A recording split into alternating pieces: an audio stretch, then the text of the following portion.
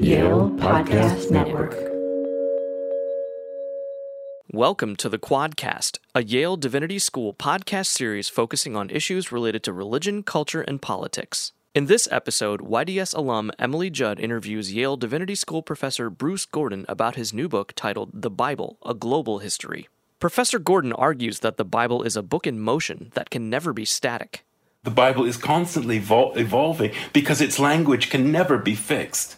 Its language is not carved in stone. He weighs in on how we can reconcile ancient biblical teachings with our modern cultures and values. The Bible is not simply bound to the historical moments in which it was created. We are not bound to those particular cultural moments. We are bound to what we see as the teaching of the Spirit.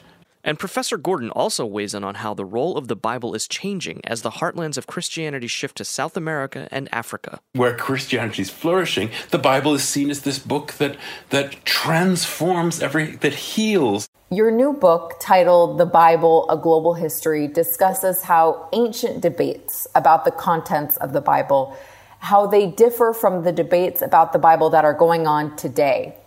I'm wondering, how do the ancient disputes about the Bible, how do they compare to the modern debates? So what I'm interested in is looking at the debates as to when, what surrounded the whole question of the Bible as it emerges and its history, and how many of those debates are still very much with us, very different contexts. As the title suggests, we live in a global religion, where the European and even North American contexts have been significantly decentered as the place of Christianity, but many of the debates are familiar, and in a sense would be familiar to people in the 4th and 5th century. How do you translate this text? Which books belong in the Bible? So these debates, which are there right from the beginning of the Bible as a book, are very much at the heart of what we think about now in debates over the Bible. Controversies over new translations. We live in an age now where there are many new translations and versions of the Bible that are being made for particular readerships. We have African American Bible, we have an indigenous Bible, we have Bibles that are, controversially, this new constitutional Bible, which includes the American Constitution as inserted and other documents inserted into the Bible. Well, that's making decisions about what this book should be. And one of the points of my story is that in a sense that's always been the case. This is a book that's never been one thing. It's had many lives, and we're seeing that today. I want to pick up on something that you mentioned, which was the issue about biblical translation. So the Bible, the languages of the Bible, Hebrew, Aramaic, Greek, now it's been translated from these original language, which it was written in, into over 700 languages. How important was translation of the Bible for the expansion and development of Christianity into a truly global religion? Translation is a theme that runs through every part of this story, from the 4th and 5th centuries to 2022, 2023. This is the question of how do you render not only language, but the culture of sacred texts through ancient Israel, through 1st century Palestine, the languages in which the texts were written, Greek, Aramaic, as you say. Throughout the history of the Bible, there's always been this conflict between the versions that are known, that have been used, that have been passed down through families and churches and societies, and the controversial idea of a new translation to which people don't necessarily feel any attachment. There's another aspect of translation that runs through the whole story, and that is, how do you convey ideas that are so particularly expressed in Hebrew or in Greek into other languages, non-Semitic languages, which have a very different form and structure and very different vocabulary. And I'll give one example. In China, when the Jesuits go to China in the 16th century, they discover very quickly, of course, that Chinese doesn't necessarily have a vocabulary for the Christian religion or for the Bible. Questions like the Trinity or questions of both theology but above all, the names for God. And so there was this complex process where they tried to sort of find language by which the originals could be brought into languages that that were very sophisticated languages, but didn't have that sort of vocabulary. The Jesuits had a huge problem. It was extremely controversial in their own time, but even up to our own day, there are different versions for the name of God in Chinese, and people differ considerably in what is the most appropriate form. This is a story that plays out in India, in Africa, in South America. The idea of taking the biblical language and putting it in, as you say, to 700 languages. The indigenous Bible in North America is dealing with the same question. It's not a straightforward matter of like for like. Translation is a cultural event. It involves all sorts of decisions. And of course, translation is always interpretation. So translation is not neutral. Translation, in some ways, is a highly political act. So it's a story the story of the Bible is absolutely bound up into how do you convey it into languages. So how do we decide when a translation of the Bible becomes either unreliable or problematic? For instance, the Jehovah's Witness, their translation of the Bible, which they claim to be the most accurate version of the Bible, it strays away from the original meanings or the intention of the words. So instead of calling Jesus God, they call Jesus a God, or the Word, which meaning Jesus. So how do we know when something is a valid translation and when it's not, when it becomes unreliable and I don't want to say heretical, but in a way, going against Christian teachings? Well, if I could invent an easy answer to that question, I think I would become very famous, because this is the story of the Bible, of competing translations at various points, such as in the Eastern and Western churches, there were attempts not only to close the canon, fix the canon, but also attempts to have the best possible translations. But that's always been a relative thing, because translations are constantly being revised. It's never been successful to sort of stipulate that there is one translation. Every time you see efforts to do that, the Bible just won't be static in that way. New versions appear. They find audiences. Sometimes those translations are not successful. They die and they disappear. But translation is constantly regenerating itself. Even the Latin Bible of the medieval West, what's known as the Vulgate, which is the work of Jerome that comes out of the 5th and 6th centuries. It takes a very long time before it becomes the standard Bible in the West.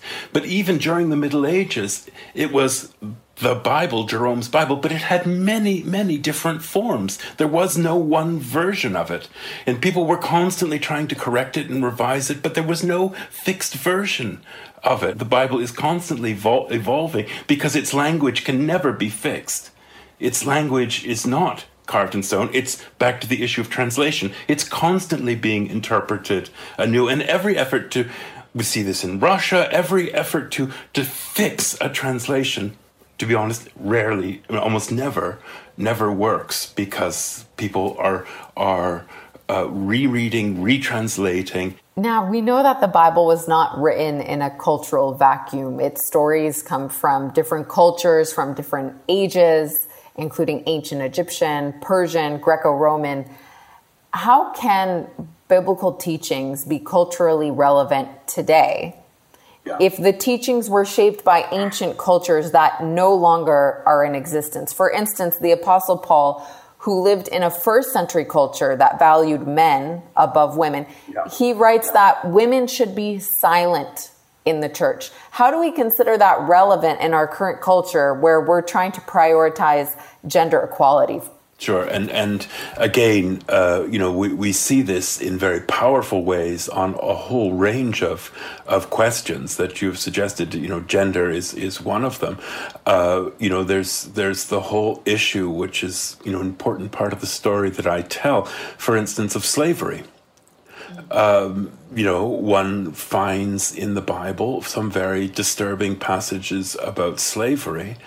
And there with, what's known as the curse of Ham, which was long used to justify enslavement and colonialism and ideas of superiority of particularly of European, but then also of whiteness. There were many people in South Africa, because of the teachings of the Dutch Reformed Church, who believed that that we had to liberate ourselves from the Bible in order to cast off apartheid, to cast off the rule of white colonialists, and then others were arguing that actually the language of the Bible, the stories of the Bible, such as Exodus or the teaching of the Sermon on the Mount, actually empowered people to resist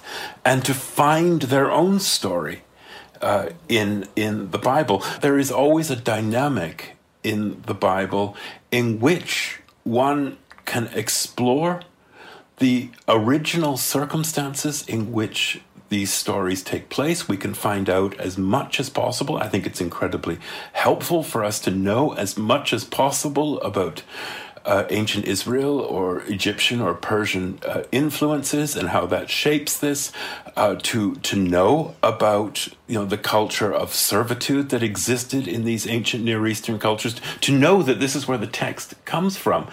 But the Bible as a living document is also transcends that historical moment. This is the view of subsequent that the Bible is not simply bound to the historical moments in which it was created. We are not bound to those particular cultural moments. We are bound to what we see as the teaching of the Spirit, and that has always been the life of the Bible. And we will read it differently from people in the 16th century. We will read it differently from people in the 4th century. And that's always going to be the way. Mm-hmm. So it's this dynamic between, yes, it is the sacred text. Yes, it is, whether you're Orthodox, Pentecostal, Protestant, or Catholic, it is the book of the church, but it continues to speak and be interpreted and be the way in which God's revelation is brought. As the heartlands of Christianity become more concentrated in Africa and South America, Christians globally, the biggest amount of Christians are in Africa now and South America. How do you see the role of the Bible changing? I think it's changing it's changing as it has always changed in terms of culture and, as you say, ways in which it's not only read but heard and experienced. In the Middle Ages, we can think about the Bible in the Middle Ages, but the Bible was rare. Most people never encountered the Bible as a book. Most people couldn't read. Because everyone was illiterate. Most people were illiterate. It was rarely a book where the Old and New Testaments were bound together. Mostly the Bible circulated in parts. You had the Pentateuch, you had the Gospels, you had the Psalms, you had the letters, and people heard it mostly through the context of the liturgy of the Mass. But they also encountered the Bible through paintings on their church walls, through church dramas, the performance of plays, through preaching in the streets. So the Bible as a a center of culture wasn't just a book. It embraced life from a whole range of aspects. And I think, to come back to your point, I think the flourishing of Christianity in the majority world, and to this we should include the Philippines, Indonesia, Korea, and China. Of course, China today is the biggest producer of Bibles, although it's officially an atheist country. That's where the majority of Bibles are printed, including in America. So the world has changed enormously, and to come back to the point we were speaking about, it is being read in very different ways. In these forms of Christianity, perhaps predominant amongst them is Pentecostalism in South America and Africa, where this, people are on fire. The Bible is this incredibly energetic, dynamic force that just fills every aspect of life. Now that goes in different directions. There's what we might call the prosperity gospel, which is very prominent. But it's also, you look in places like Nigeria, where there's a huge media world of the Bible that spreads across Africa. People are hearing the Bible through recordings as they travel on buses.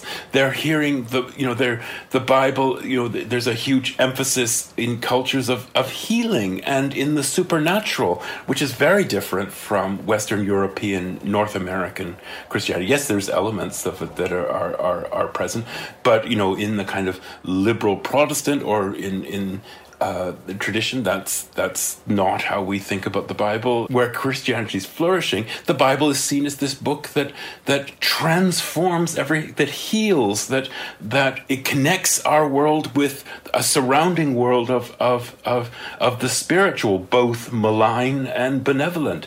So yes, in the Bible, in these dynamic cultures, is being read in new and different ways from European, North American cultures. And to be honest, I think that's the way of the future. This is what I hope with my book, is to help people discover that the Bible's never been one thing, but it's been more than we've ever imagined it. Well, I think that's a great note to end on.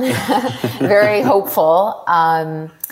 Thank you so much for joining us today. And I can't wait for the book, to read the book myself and have a better understanding of, as you said, that the Bible has been many different things. It's not static. It's ever, it's always speaking to us and the different generations. So thank you so much. Thank you for asking me. I appreciate it.